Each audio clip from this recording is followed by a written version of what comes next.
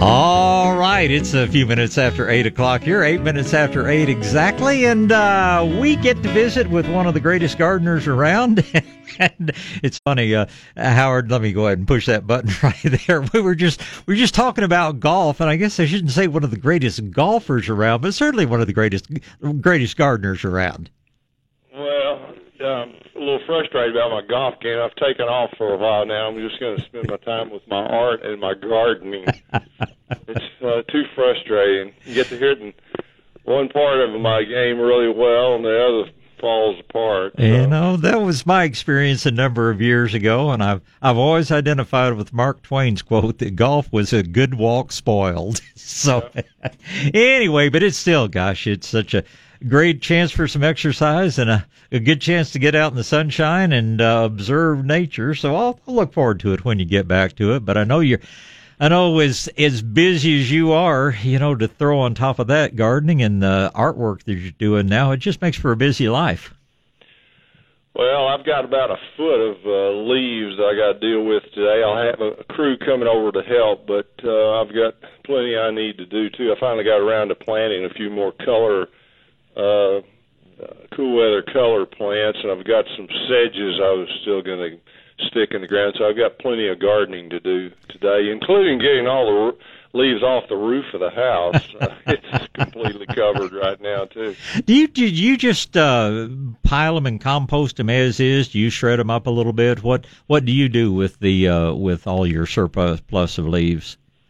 Well, it's an interesting thing. Some of the other people in our business have been writing some things, complaining a little bit and arguing about my recommended techniques, but I still think it's the best way to go. If you've got any turf, which I have very, very little of, you mulch as much as you can into the turf, and right. Then once it gets to be about almost covering the turf completely up, you stop. You don't cover the turf completely. Mm-hmm. Just use some common sense, and then we continue to grind up the leaves in the driveway so we reduce the volume. Sure.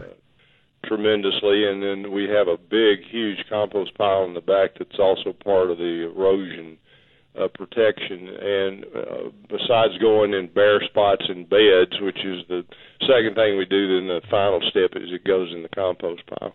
And of course, under no circumstances should anybody be sending it to the landfill. And unfortunately, there are still people that are, that brain dead and doing that. It is. It's just crazy. It's one of the things I remember that just made so much sense the way Malcolm put it years ago. He said that, you got to think those tree roots are way down deep in the ground. They're bringing up nutrients and minerals and things that the roots of many plants would not have access to, the trees putting them into the leaves and then putting them right back on the surface of the ground where, it just keeps rebuilding that surface layer of soil with deep minerals that the trees extracted for you. And that just creates, I think, a real easily understood picture of what's happening. And that's why I can't understand people throwing them away, because it's just remineralizing your soil from the top down. And leaves are just way too valuable. And I tend to just shred them up in place for the most part, but I don't have quite the forest that you do on your property. No, it's a little different for everybody, but I guess the most comical one that we hear from time to time is people say that if you put, especially oak leaves, if you leave them on the ground, it'll make the soil too acid and foul up the soil. If there were any truth to that at all, the forests would be in real trouble, wouldn't they? And if we could have a little more acidification, it wouldn't hurt a thing. But no, that's one of the crazy things. And I still hear it, if not every day, every week. People worried about that. And, I grew up being told the same thing, but man, I can't think of much of anything that's further from the truth. Yeah, it still hangs around. It's pretty incredible. There are a lot of people that still just put the leaves straight into the compost pile, and that's fine if you're going to reuse it on the property. So you're not letting the carbon and the nutrients in the leaves go away. But the first step is a lot easier, just to grind it up into smaller material and use it in beds, and then put it in the compost pile as the last step. Well, I have a friend here that bought a number of years ago. We bought a 1 acre lot, a home on a really big lot that had been really abused chemically over the years, and he spent a lot of his days off with a pickup truck going around and just picking up the bags of leaves off the curb from everybody around. And he told me at one point, he said, "Say, I sure wish you'd tell all my neighbors, all my stupid neighbors, thank you for giving me all this wonderful organic material." And he turned that acre just into an incredible garden by collecting what everybody else was throwing away. And it's interesting. We make progress on some fronts, and sometimes you just scratch your head when you look at what's going on. I tell you, one of the best tomato growers I've ever run into is over in Fort Worth, and that's all he did. Exactly what you just said. Yeah. He just picked up leaves from other people and tilled them in, and over the period of years, he had the best production you've ever seen. He was also the one that taught me to do the 4-foot wide beds and plant the hairy vetch on the side slopes of the beds. It looked really pretty, and he swore it really helped production, and it probably did. Well, vetch is a good legume, and it's problem a lot of us have is that the deer love it. We can't use it out in the open. We have to use it in contained areas like the garden. But I'm a fan of vetch and clover and all those good ones that produce the nitrogen-fixing nodules on the roots. But it's just, Mother Nature has the answers if we're just smart enough to look out there and see what she's doing. Yep. Well, speaking of leaves, you sure hit it right last week when you said that the trees were starting to color up. And other than the things that the leaves just froze off of, man, we've gotten into one of the prettiest falls I've seen with the red oaks and, the pistache and the sumacs and even the Bradford pears with all their problems. They sure do have pretty color this year. It was really interesting, wasn't it? We had a train wreck early with that early freeze, and I was talking to Tony Manasseri on his farm in McKinney yesterday, and it did it to his big bur oak. It just turned all the leaves brown, and they fell off all at one time, and the big old acorns are still falling all over the place now. And my ginkgo and the Texas champion ginkgo over in New Boston didn't have a lick of color, all fell off. And then we had some really nice yellow. Some of the cedar elms are as pretty a yellow color as I've ever seen. Yeah. And in my backyard, the pawpaws are beautiful yellow and all that. And like you said, now the red oaks are starting to come on to a degree. On the other hand, some of the red oaks, like the ones I'm looking at out in my back right now, are just dumping and didn't have any fall color at all. So it's varied all over the map this year. Yeah, it really is. And the cosmetic damage has been amazing to me. I'm seeing big areas of ground covers like Asiatic jasmine that normally don't have a problem with temperatures in the low teens, and all that flush of new growth that came out with all the rains is just 3 inches of brown frozen tissue up on top. Viburnum suspensum, which is one of our most deer-resistant plants, and consequently it's very widely used in some of the little communities around here. It was starting to put on new leaves, and now the tip of every branch is just a massive black frozen tissue. And I haven't seen anywhere that I thought we really had significant long-term damage, but cosmetically there are a lot of things that look a whole lot worse than they normally would. Yeah, it's different. I tell you, there's nothing you can do about it. You just kind of have to go with the punches. I've got a strange thing going on water-wise, too. Our swimming pool and the koi pond are losing more water than ever before, and I got to do that test I told you about, and I still haven't done it to see if we've got a leak. I did find one tree root, probably from the real close-by fig tree, that had got over the edge and was in the water, probably pulling out a little excess. And I'm going to go around the edge and pull the rock back and see if I don't have more of that. I think some of the ground covers, the roots have crept over and are getting in the water. And that, it's drier, the humidity is drier, and that combination, I think, just make the difference. I don't think there's any leak there. I think it's just kind of a natural situation. And the wind doesn't help anything either. Right. It's always funny. I still get those people that think that somehow roots have little drills in them and they penetrate their way through the liner, or they penetrate their way into the sewer line or whatever else, and it's just simply not true. But roots, especially on things like figs, if they've got a little opening, if they make it down into the water of your koi pond or whatever else, they can sure proliferate in a hurry, and they'll sure take advantage of it if they have an opportunity. Oh, yeah, it's the same way it works under the house. You know, people are always talking about don't plant trees any closer than 20 feet or whatever the distance is from the house. Yeah. But, you know, I've got probably 15 trees that are closer than that to my house, and there are millions of trees all over the world that are real close to buildings and inside, you know, in courtyards in the middle of houses and everything, not creating any problem. But if the foundation... You have to always tell people that there's always a possibility, because if there's a leak under the house or a fault in the foundation, the roots can get started, and they find moisture there, they will build up under. But in most cases, the foundation functions as a root barrier. Oh, it does. And people that are on slabs, of course, they put those grade beams around the exterior, and the roots simply, there's nothing underneath the foundation for them to want to grow to.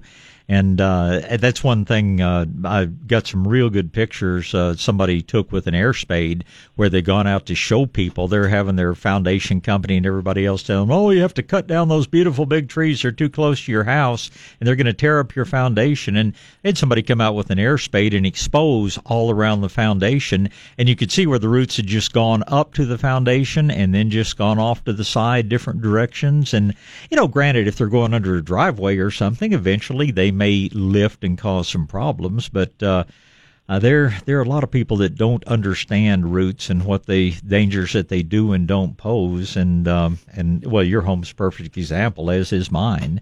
That if the foundation was there before the tree was planted, there's virtually no chance there's going to be any damage to it. And if the foundation came later, chances are they cut those roots putting in the grade beams. So I see a lot of unnecessary work done because people think they're too close to the house. Well, I've seen some beautiful trees cut down as a result of that.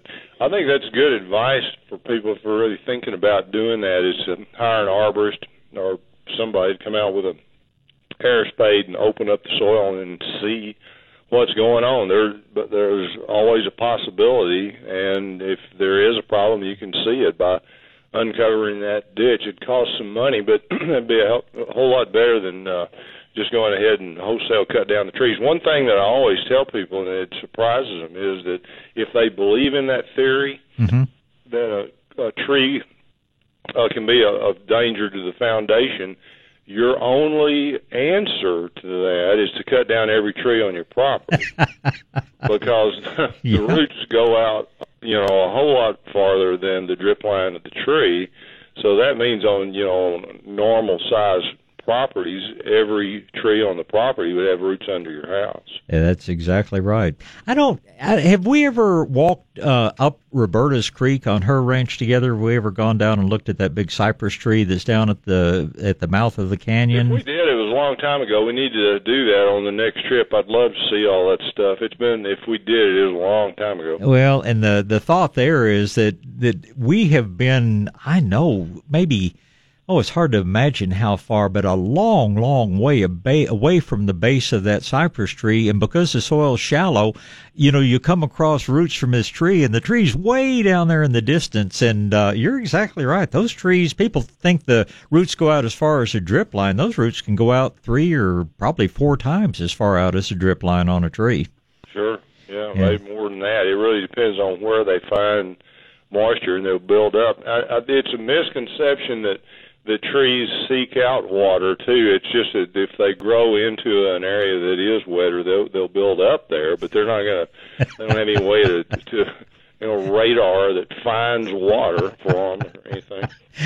It is truly amazing the things that you hear, but and I'm still living with 100 and some odd year old clay sewer line that has to be cleaned out periodically. And if you don't think those roots proliferate, just look at what they pull out with that auger every now and then, because that one tiny little root goes in, and it's just they're doing what's a normal thing. They want to take up as much water and nutrient as possible, and they just make a massive growth, but they don't create the problem. They just take advantage of a problem that's already there in the form of a small crack or opening or whatever. Well, one thing I wanted to ask about this morning is, we talk about organic certification and the fact that USDA is it's not the most perfect thing. What do you think of any of the other organic certifications? I know they've got Oregon Tilth up in the northwest part of the country, and I'm very much in favor of this GMO project that I'm seeing that on lots and lots of things in the grocery store to at least let you know that different things are GMO free. Are there any certifications that you look for? Have we thought about? Well, we just do our own with Texas Organic Research Center, right? That we've certified some projects, and we've helped some people with some products. That's one of the things that we do. But I think any of those private things are really better than the government certified organic stuff. It's good that we've got it there. It's just another tool and another thing to look at, but it's certainly not perfect by any means. They accept some things that we don't accept. We were talking, I think, last week about copper sulfate, for example, and then there are some things that we think are perfectly okay, like hydrogen peroxide, that they don't accept. They accept it for cleaning equipment, but they don't accept it for any of the uses that we have. They're so great. Well, that's interesting. How much is Torque doing in that? Y'all are actively certifying projects and things like that. We're such a low budget deal that we don't go out seeking it. If anybody comes to us, we work with them and help them, and we're working with a city right now to do a park. It's going to be a 7-acre park as a demonstration to them, and also just they really want to go that way. They just need to see how well it works before they pull the trigger to do the whole park department. But there's really a great interest in doing that, and that's being done through Torque as well. Well, that's fantastic. That's an incredible step forward. I think we're going to see more and more of that happen, and the only problem is we've been involved in that before. And unfortunately, the most common thing that happens is we get people all fired up to do the organic thing. We write the specs and get the thing going, and then somebody comes along from some university and says, there's not any research backing this up. This doesn't work, and you don't need to do that. And it's amazing how powerful that can be by one professor or university-type person saying, there's not anything backing that stuff up, and you really shouldn't be going that way. And it just gives people an uncomfortable feel, and they tend to go back to what all the peers are doing. It was amazing to me talking to these people with this park department. Mm-hmm. And I'll tell you who it is. Denton is who it is. I was amazed at the people in the park department who were really nice and have been really helpful, and things are going along really well, but how little they knew about the organic approach. Just didn't have a clue. And all they would talk about, and they were surprised when they would tell me about the pre-emergence and the things they had been using, that wasn't an acceptable thing, and that there were alternatives, with the organic tools. So it's going to be interesting to see how that works out. Well, and it is, and the thing that I've asked some of them locally here is they tell me about some of the things that we don't approve of, and I ask them, well, how well has that worked for you? And they say, well, gosh, it really hadn't done much good, but we keep on doing it because there's always some excuse for, well, this just wasn't a real good year for weed and feed or whatever else, and unfortunately, so much has to do with who's the head of the department or who's the greenskeeper at the golf course, and it only takes one person misguided that can really mess up a lot of good years of work. And yeah, and the ironic thing is that the park we're dealing with right now is this first step. You know, it ain't perfect now. mm-hmm. The chemicals and the synthetic fertilizers are not a panacea, but it's for whatever reason when you try to go the organic route, then all of a sudden those same weeds that were already there become a bigger problem. Yeah, and it's all the fault of the organics. Yeah. It's a strange world, but anyway, we'll keep you posted on that. It's going to be an interesting thing to be involved in, and like I said, the people involved are very enthusiastic and very positive about it. So it may go somewhere. If one city, you know, of that size does it, it could be a big deal for other people to, you know, really seriously look at doing the same thing. Well, you know, next time you're down here, or I may even take some photographs and send you in the meantime, we have a very progressive, really, really neat guy that's done great things for Bernie. He used to actually be with the Nature Conservancy, and he's a city planner up there. But they did a lot of things right when they built their new library and things. But what I'm getting to is, and it didn't really have anything to do with organics. It had to do with water. But we did some of the editing on some of it, and that's a whole nother story. But he put a lot of interpretive signs and explanations out through there that people stand and read. They are well done. They have some illustration to them, and it's kind of like going into a state park or a national park, and you stop and read those signs along the trail that tell you things. They did the same thing in this courtyard area up there, and I would love to hope that they might do something in this park that not only does it, but has a good explanation of things that people are walking through and hopefully admiring things, and could be a great teaching tool too. And that'd be another great project for somebody to support. I actually, and it's amazing that the cost is not that high, because I was talking to my friend Paul and saying, gosh, I wish you had one talking about groundwater districts and what they do.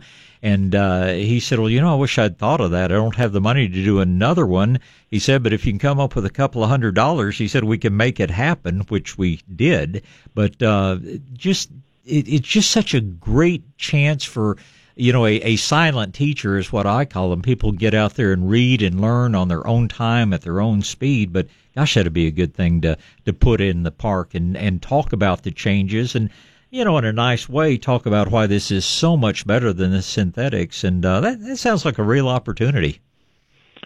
Well, it is, but it's, you know, it has a bunch of traps along the road. One of the ones we ran into when we did Radio Shack in Fort Worth, Sure.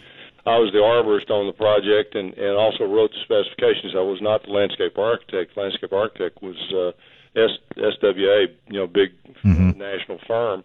And the architect put me into the mix, and they didn't like it at all. The landscape architects really bucked it being organic, believe it or not. But that's pretty common. Actually. Oh yeah, I see it all the time. And it went organic. I was able to change the specifications on staking the trees and wrapping the trees, and, you know, all the things that they wanted to put in the specifications on the trees. I said, you know, we don't want any of that stuff.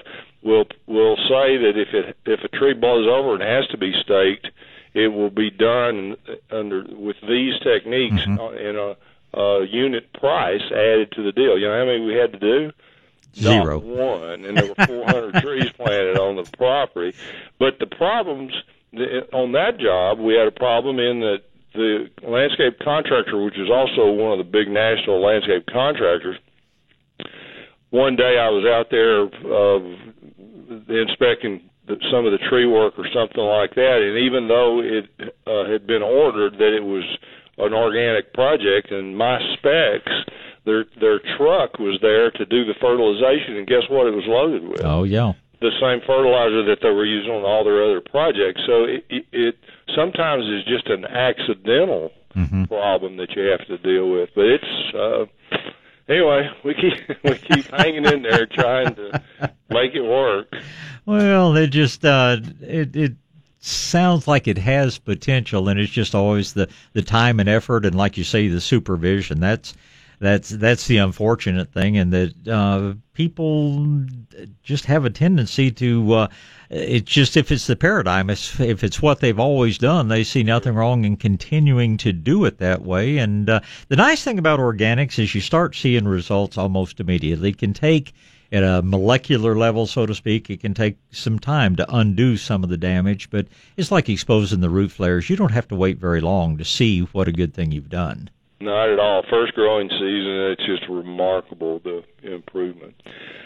Well, we'll hang in there. And if I get a chance, I'll take a picture of 2 or 3 as of the signs that Paul did. He actually made frames, believe it or not. He's a model railroader is one of his interests, and but he actually got some old rails, 90-pound rails, and actually made the frames for the interpretive signs that he put out. So they're about as indestructible as it could be. But I'll send you some of those and see if you get any ideas from it. I look forward to following this project. That sounds like fun. Yeah, that'll be good.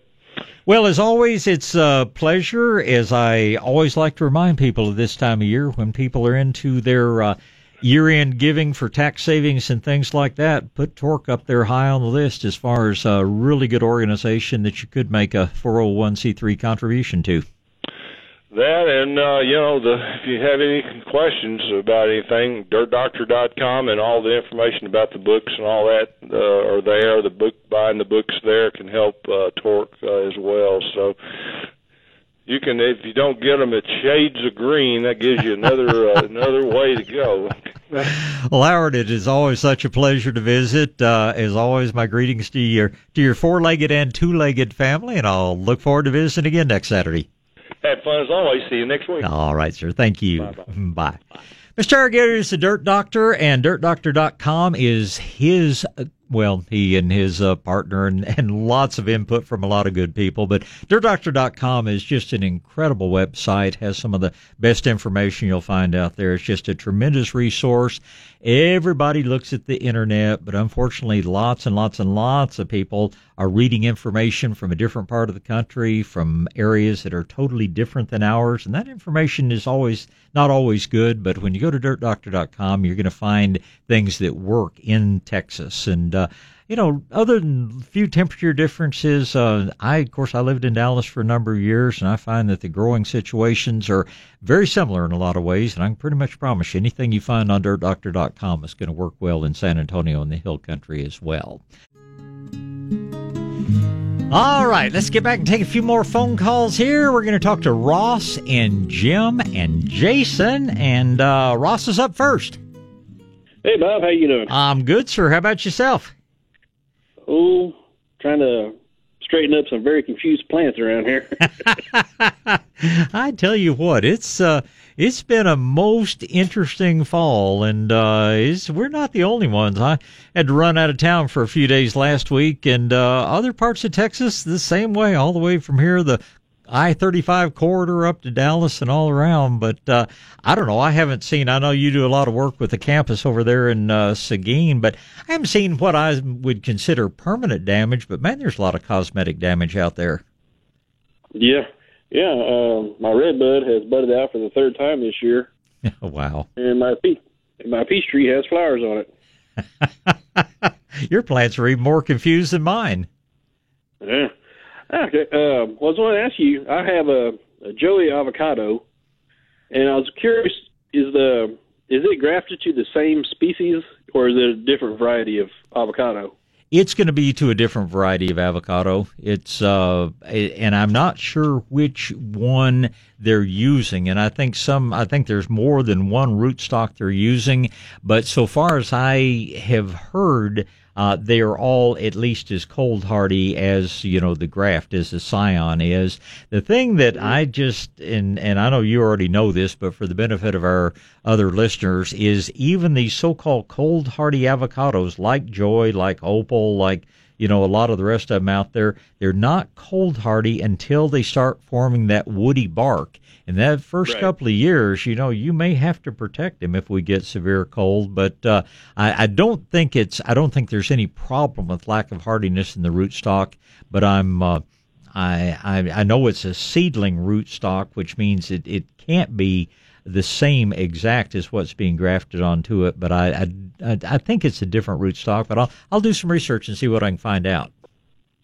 Yeah, I was just curious because if I tried to grow anything from the seed, if I was going to get the same thing, or was I going to get like a sour orange situation? No, I don't think you would be looking at anything. Sour orange is sort of unique, and of course, it's one of the reasons it's chosen is for its cold hardiness. But I think growing a rootstock from a seed, I don't think we fully understand what makes this particular group of avocados more cold hardy, and I don't think we can guarantee that a seed from an Opal or Joy or whatever is necessarily going to be any equal or more or less cold hardy, but it's just going to take a little more time, a lot more culture to see what we find out. But I'd be comfortable, growing and using those varieties as rootstock.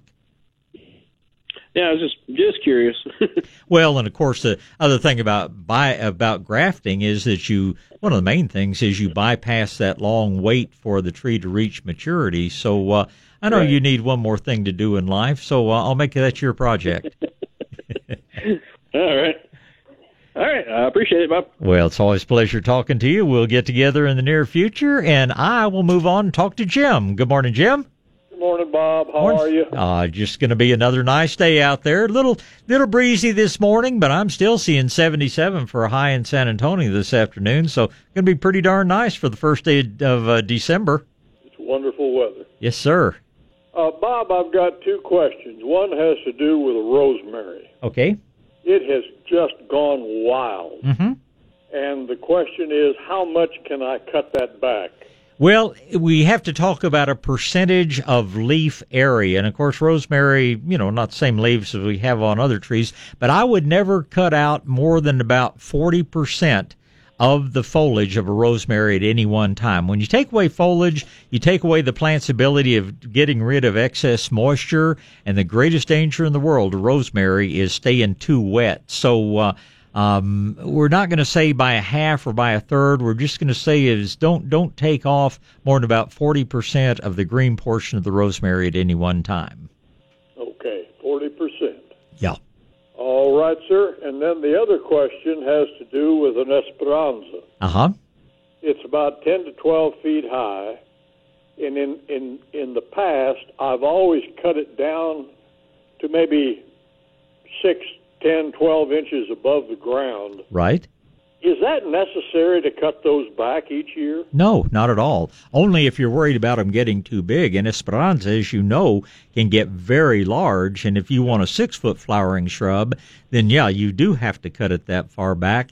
What I tend to do is just cut back however much needs to be cut back for cosmetic reasons, and then wait and see. If we have a cold winter, you really can't tell how much of the trunk froze, but right. Mother Nature will tell you when she starts putting on the growth in the spring, and you kind of know everything above that point where the growth is coming out is frozen, and that tells me how far they really have to be cut back. But no, there's the only thing you're doing with that severe pruning every year is just you're limiting the size. You're keeping it down to a little more manageable plant. If you've got room for it to be a 15-foot beautiful flowering tree, then just let it go.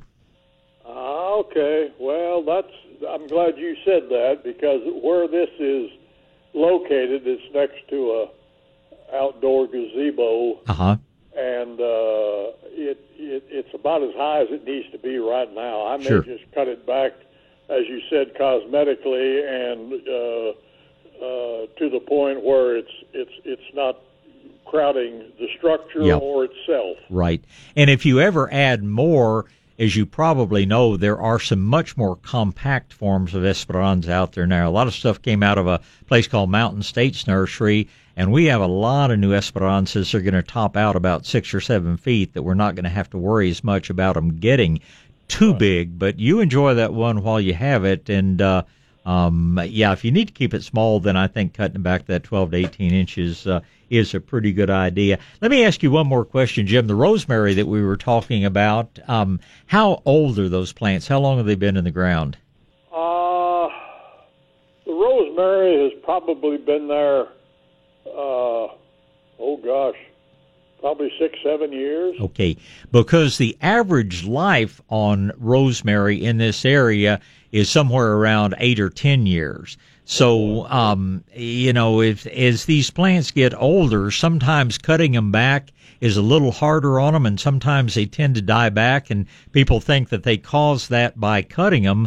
But in a lot of cases, especially when we have a lot of wet weather, they're just getting beyond their normal lifespan. So, yeah, I go ahead and cut it up to 40% or so, but recognize that one of these days you're going to be replacing, especially that prostrate rosemary, because it just doesn't live forever in our climate.